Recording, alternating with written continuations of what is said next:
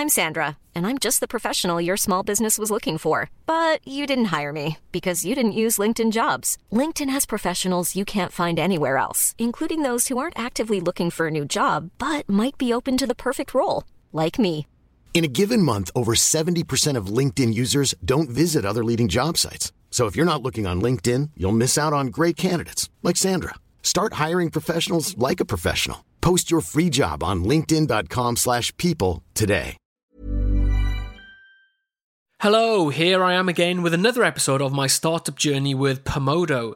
It's been a while since I last recorded. I wanted to wait for one thing in particular to be confirmed before I started recording again, which, as always, took a little bit longer than I thought to get ironed out. But we've got a good few things to update you on today. In this episode, we're going to give you an update on our monetization strategy, some thoughts on the marketing and social media side, and also some updates on the content side too.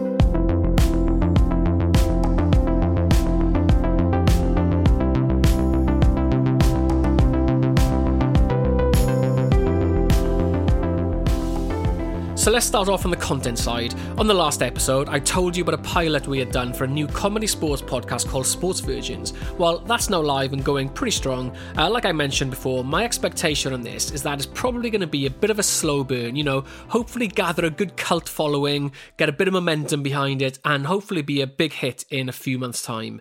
And I'm very happy with it so far, especially on the content side, as I feel as though with every single episode we record, it's just getting better and better. In fact, when we're recording it, I genuinely laugh out loud on several occasions and still have a bit of a laugh even, several times later when I'm listening to some of their comments or some of the stories. So that's a good sign, although I'm probably a bit biased on that one.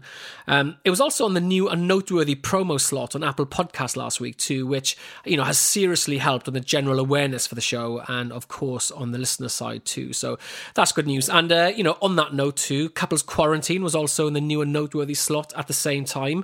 So that was really cool. 2 Pomodo shows dominating the Apple Podcast homepage, which is just awesome to see for a new startup. And I guess a big milestone for us.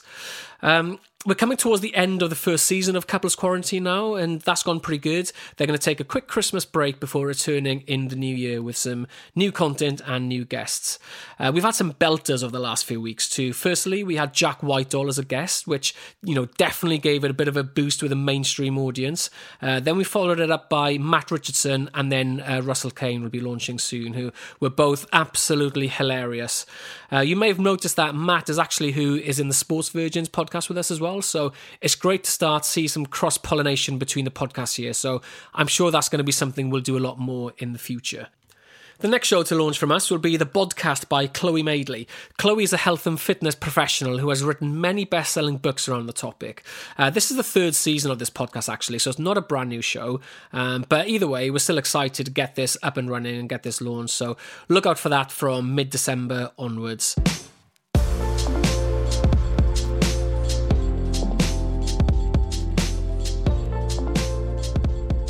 Then the 2 big shows that I've been talking about for a while now, well, they just keep getting delayed, which is a bit deflating, to be honest with you.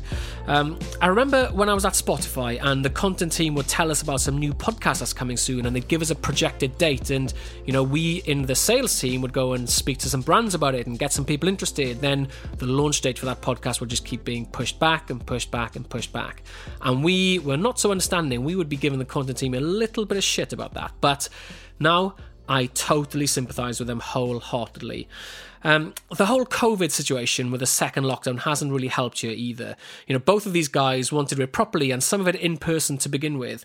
The thing is, if these were established shows and we're into season 2 or 3 already, then being in lockdown doesn't really affect it at all. It's pretty easy to do these virtually. In fact, with Sports Virgins, for example, I bet most people listening didn't even realise that we transitioned from an in-person recordings on the first few episodes into a virtual recording for the last couple, because I just don't think it makes much of a difference at all.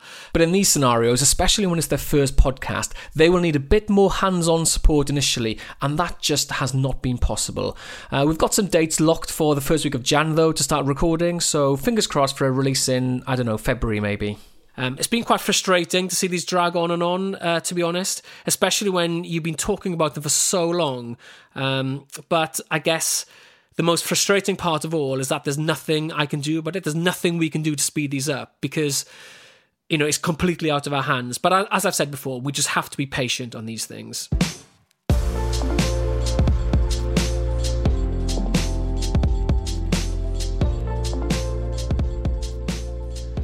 When I started this company, I had a pretty clear plan for how we were going to monetize our podcast, but to be honest, I found it a bit harder to sell as an independent publisher than I first thought.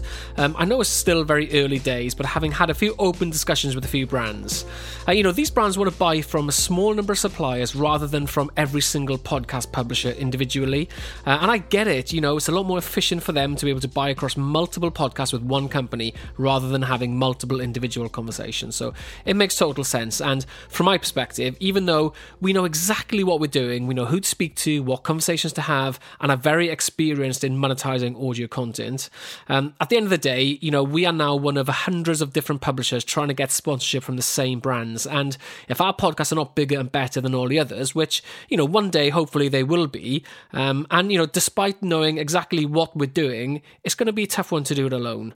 So I'm glad I figured this out nice and early, and I've adjusted the monetization strategy as a result. This isn't a U-turn by any means. It's more of a pivot, really, based on what I'm seeing in the marketplace.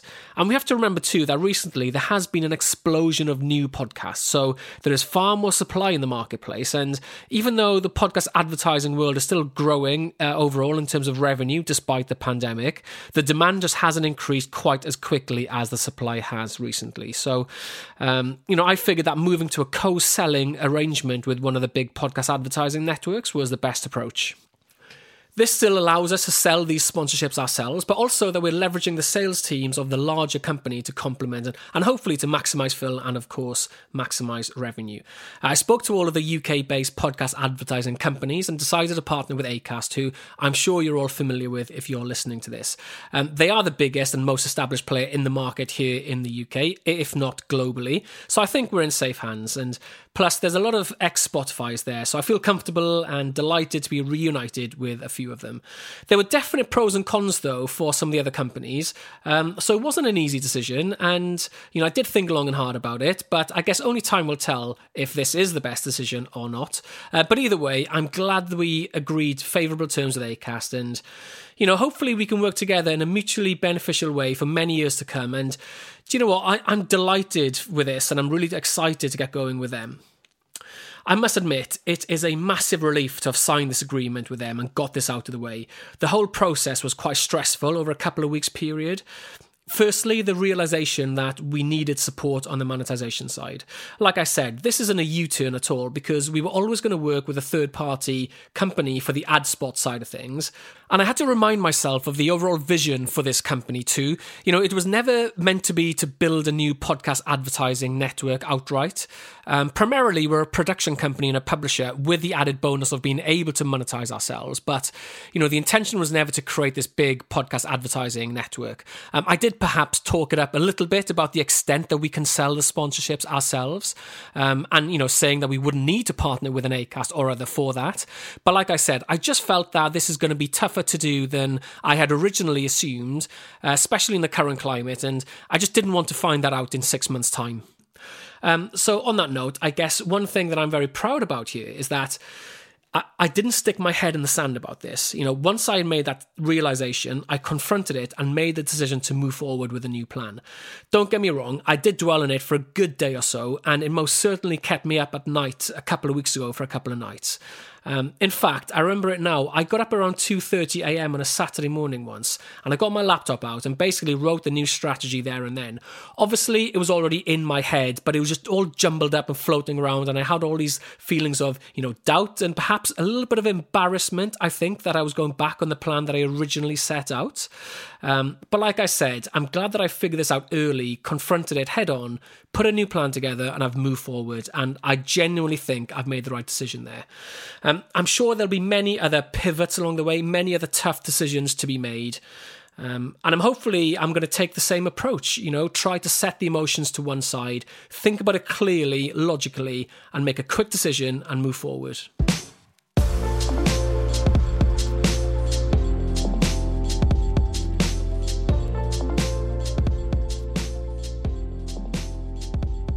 The other big focus area for me has been on the marketing side. In an ideal world, I would hire a marketing or social media person on a full-time basis, a professional that knows exactly what they're doing, and just let them run with it. I think there's enough work to be able to do that.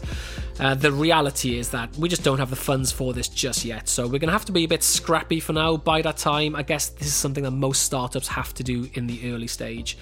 But I now have 3 different people helping me on a few things around the social media side. One being an actual company that we are paying a monthly fee for, and another 2 people that are daughters of friends of mine, students who live locally and want some work experience. So that's quite good that they've agreed to help me out on that front. Social media is playing a big part here. We have Instagram, Facebook and Twitter accounts for both Couples Quarantine and Sports Virgins, as well as the Pomodo as a company.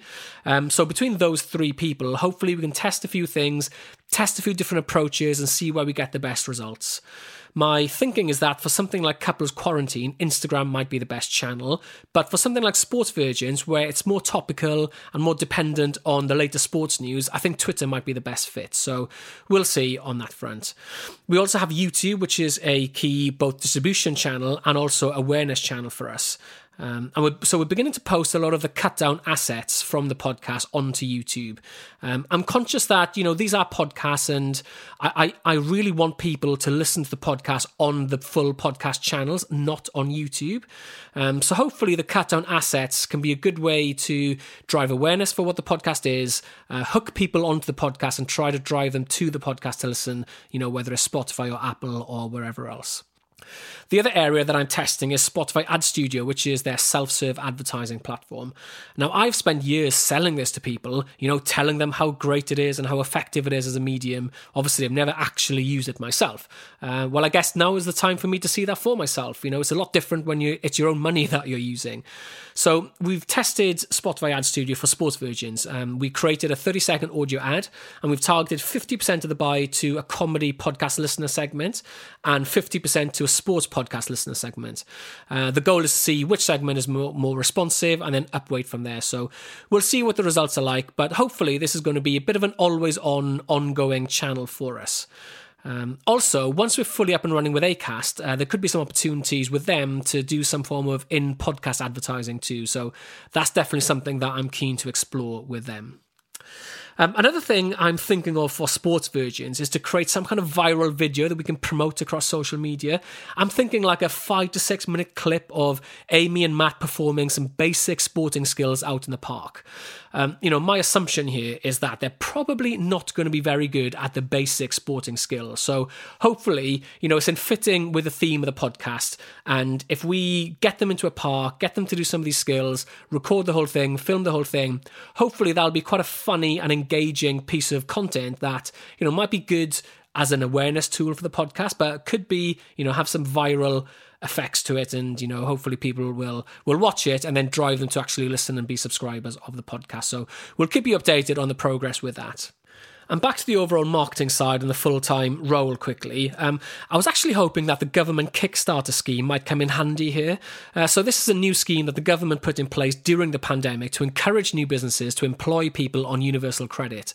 And they can get incentivized for doing so and compensated for doing so. So, this was really appealing for me. I'm really keen to give young people who, maybe haven't got work, to give them a chance, train them up, see what they can do. And hopefully, this can be their future with us. But unfortunately, as is so often the case with the government, they've shifted the goalposts midway on this one, changing it so that it only applies to companies that have been up and running for at least 1 year, which obviously doesn't apply to us. So that's quite annoying, really, especially as I went through the whole application process. And I was just generally quite keen on the principle of the scheme. But, not to be. Anyway, I think that might be it for now. So plenty going on. Please listen to all our shows as usual, and please keep the comments coming in. I really do appreciate all the messages of support, and I really do appreciate hearing from all of you. So thank you very much.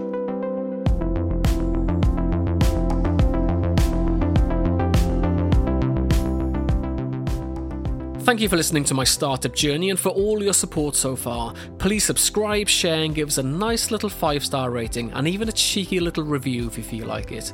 Don't forget that Couples Quarantine with James Haskell and Chloe Madeley has new episodes releasing every Monday, so if you want to hear their hilarious take on certain relationship-based topics, then check that out. And please check out Sports Virgins too, our brand new comedy sports podcast that will help bring all you sports novices up to speed and give you a bit of a giggle whilst doing so.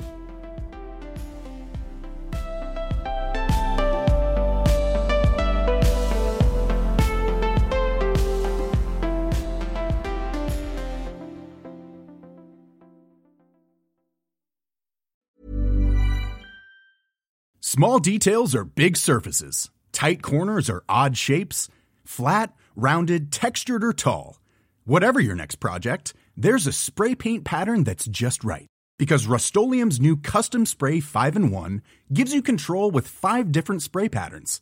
So you can tackle nooks, crannies, edges, and curves without worrying about drips, runs, uneven coverage, or anything else. Custom Spray 5-in-1. Only from Rust-Oleum.